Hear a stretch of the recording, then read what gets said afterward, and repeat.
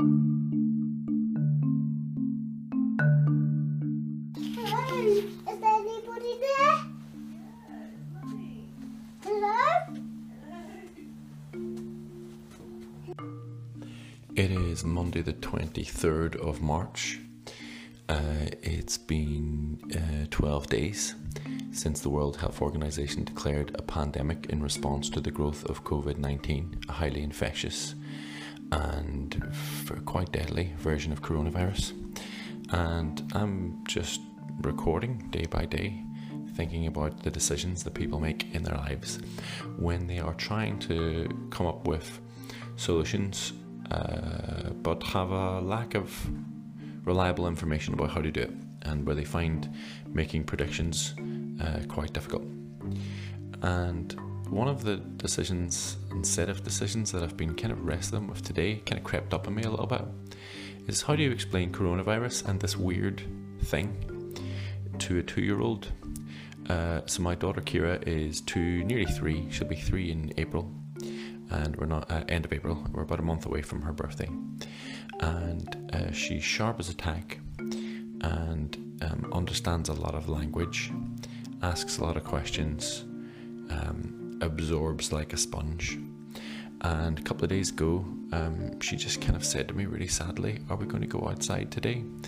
And it occurred to me at that point that she had very much noticed after a few days that she wasn't at nursery, that I wasn't taking her to the park, because any day that I'm not at work I would always take her to the park or somewhere else, and she would always get out somewhere. And she knew that we were going to the garden, but it was wet and miserable outside, and she noticed that she hadn't been to the park, so she was asking me about it. And I know that the social distancing thing is becoming increasingly important. In fact, I'm kind of anticipating tonight that they will have an effective lockdown, probably. They might even close the schools, although that's unlikely. But I expect there'll be an announcement of further lockdown measures and withdrawal of some civil liberties, like being allowed to congregate or being allowed to travel across the country. So I walked her up and down the street basically, and in doing so we had a little talk about what coronavirus is, and I was quite surprised at how much she could absorb, although her ability to recall it later was quite limited. And that interests me, because not just because I'm a parent, but because I'm a teacher, and I'm a psychology teacher at that.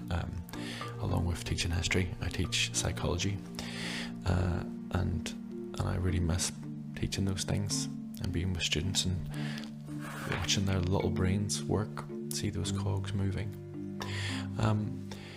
One thing that I've learned in teaching in the 8 years that I've been doing it is that it's really important that you teach to stage, not age. And what that means is that you teach children so that you are just drawing them out of their comfort zone at whatever stage of learning they're at. It's called the zone of proximal development. You're basically just kind of keeping them slightly challenged all of the time, but holding their hand and letting them go, and holding their hand and letting them go as they go through that journey of learning. But I've also learned that it's never too early to introduce students to concepts. And there's a famous psychologist, an educational theorist called Piaget, who talks about stages of development, and he argued that children, really until they're about the age of 11, struggle to grasp concepts and abstract things. That is, they struggle to deal with ideas of things that can't be seen or touched. So they have difficulty talking about, say, abstract ideas like time, tomorrow, or next year. Or they have difficulty with ideas like discipline, or modernism, or generosity. Like they struggle to understand concepts that are broad like that. But much younger children can usually understand concepts in the sense that they apply to them very directly at that time.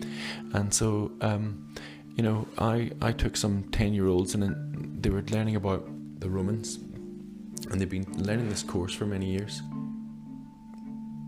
about the Romans. I'm just drinking some coffee here.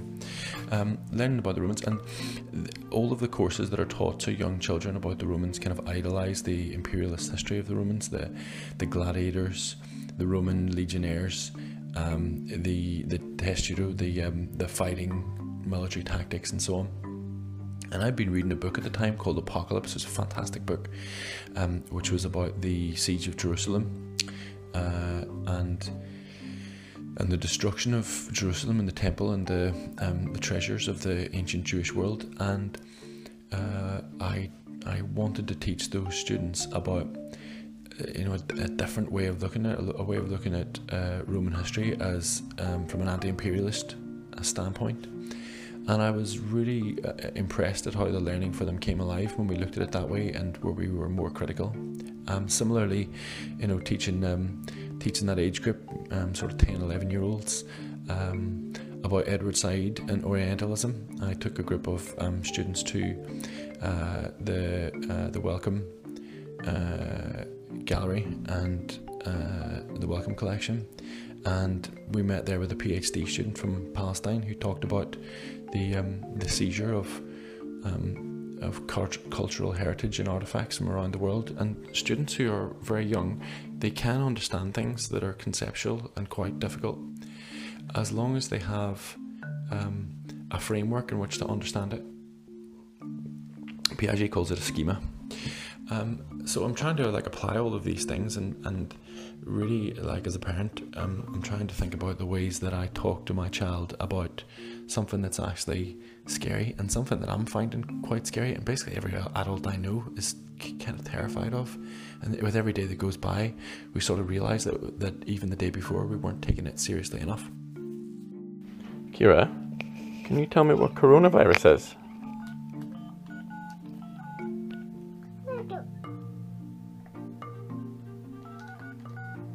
Who are you calling? The doctor for Mummy. You're calling the doctor for Mummy? That's very good of you. Hello, doctor. I read to Mummy. Mummy's sick. Mummy's not feeling well. Mummy's sick. You need to give him some medicine. Okay. Bye. Bye for now. So, I've had conversation with her, and there's a couple of things that I want her to understand. I want her to understand that the reason why she can't do the thing she wants to do is because there's this thing called coronavirus, which is preventing us from being able to go outside and go to the park, so that she understands that it's not just an arbitrary thing, but that there's a reason behind and a logic behind her confinement to the house and garden. So that's one thing.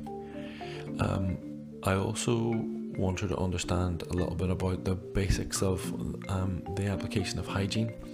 So a couple of weeks ago, I noticed that when she stood up on the little plastic step that we have for her in the bathroom to wash her hands, that she was humming happy birthday to herself, because obviously at nursery they'd been taught to sing happy birthday twice as they wash their hands. We've been busy teaching her to wash hands to NHS standards, including, for example, washing your wrists and doing rotation of thumbs and stuff. And she loves doing that, and she shows me and she says like this. So she's understood a lot about. Increasingly, she understands the link between the word coronavirus and sick and cough, and she tells me that Mummy is sick, so she gets that. So lots of practical ways she does understand it. So why is this a difficult decision? Well, the flip side of it is that we also don't want to give her fear, and we don't want to give her unnecessary anxiousness about it, and in particular to give her a complex about it. And I imagine that there'll be a lot of kids of particular age group who will find this in later life will be a bit of a weird memory, just as if it's kind of coloured their memories, and the normal experiences and normal routines of life have been so abruptly broken that it will be really confusing and disorientating for them. And Kira's maybe a little bit small for that to happen, because life for her is still very domestic and is centred very much around her parents. She's still at that very egocentric phase. like I say, the thing that I've learned in education is that it's never too early to talk to students and kids, your own kids that included, about anything and everything. That there are no subjects that are off limits for them, and there are no concepts that you can't begin to introduce them to. And so that's something I want to do, but without the fear. So thinking carefully about the language that we use, not using the language of panic and fear, but using the language of concern and planning and preparation and precaution and the management of risk. These are important things that kids need. The way that children learn is to maintain their routine and sense of security, and allow them to take risks in ways that are safest in order to build up their confidence, and that thing then allows them to take more serious risks in the future. Forcing fear and risk on kids is always counterproductive. It's not a good learning method. It's not a legitimate learning technique. Not because it's necessarily psychologically scarring, but because it's completely ineffective, and it doesn't build the kind of structure and scaffold on which further learning is then built. So that's that. I think I'm acutely aware of this because when I was 7 years old, I listened intently one day at school to the story of the Passover, which is an incredible piece of literature, even if you're not into religion, and I'm interested kind of in both. And in that story, the angel of death flies over Egypt and passes over the Jewish families who have marked their doors with blood sacrifice, and the angel of death kills the firstborn son of the Egyptians.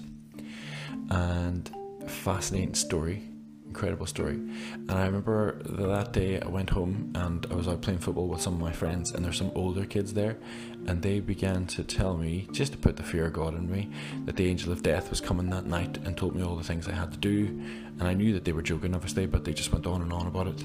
And when I went home, I was so terrified by it all that I literally, like, for years afterwards was like, couldn't sleep, had terrible fear of like ghosts and devils and the undead and just all sorts of stuff. And it really affected me for a long time. And we need to be very conscious that when you tell kids scary stories, bad things can happen, and things can get out of control. So I'm thinking about that, and I want to make sure that Kira understands this quite scary and terrible thing, and that she learns to deal with it from a young age, but also that we just don't put the shits up her, because that's completely unnecessary. So, where are we going to go? To the playground. I don't think we can go to the playground, Kira. Do you know why? Yes. Do you know why we can't go to the playground? Yes. Why? I don't know. Okay. I'm going to try to explain it to you, but you might not understand, okay? Right. So. Actually, we do need to go to the real playground. Okay. That will make me happy. But we know, can't go to the 10 playground. That made me sad. Yeah, we're not going to go to a pretend playground. I would like us to go to a real playground, but there's a problem with that. What's the problem with it? Why can we not go to the real playground? Oh, I made it for you and me. Yeah. I won't fall over again. There's a little bit of slide and a little bit of water slide. I want to do 1, 2, 3, 4, 5, 6, 7, 8, 9, 10. Okay, why do we not go to the playground? Because we can't go to the tennis playground. Go to the real playground. But is the playground clean? Yes. Are you sure? Yes. Turn around. So you know there's a lot of people who are sick. Yes. Do you know what they're sick with? Yes. What are they sick with? No, they're not sick with the slide. They're sick with coronavirus. Coronavirus. Yes. Yuck. Yuck. I don't like coronavirus. Nobody likes coronavirus, Kira. But the problem is, look at me. The problem is, sometimes coronavirus can live on metal. Metal. Yes. Oh, that's dangerous. Metal can be dangerous, yeah. And if the virus is living on the metal, and then you slide on the metal. Come here. What would that mean? Oh, Daddy, we need to push the button and get a putty in it. Do you need to use the potty? Yeah. Well, we better take you home then, yeah?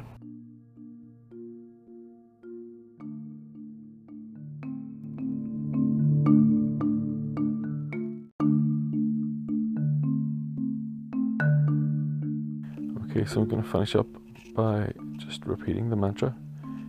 We are human beings, the most successful species, and it's a piece of RNA, and we have to beat it.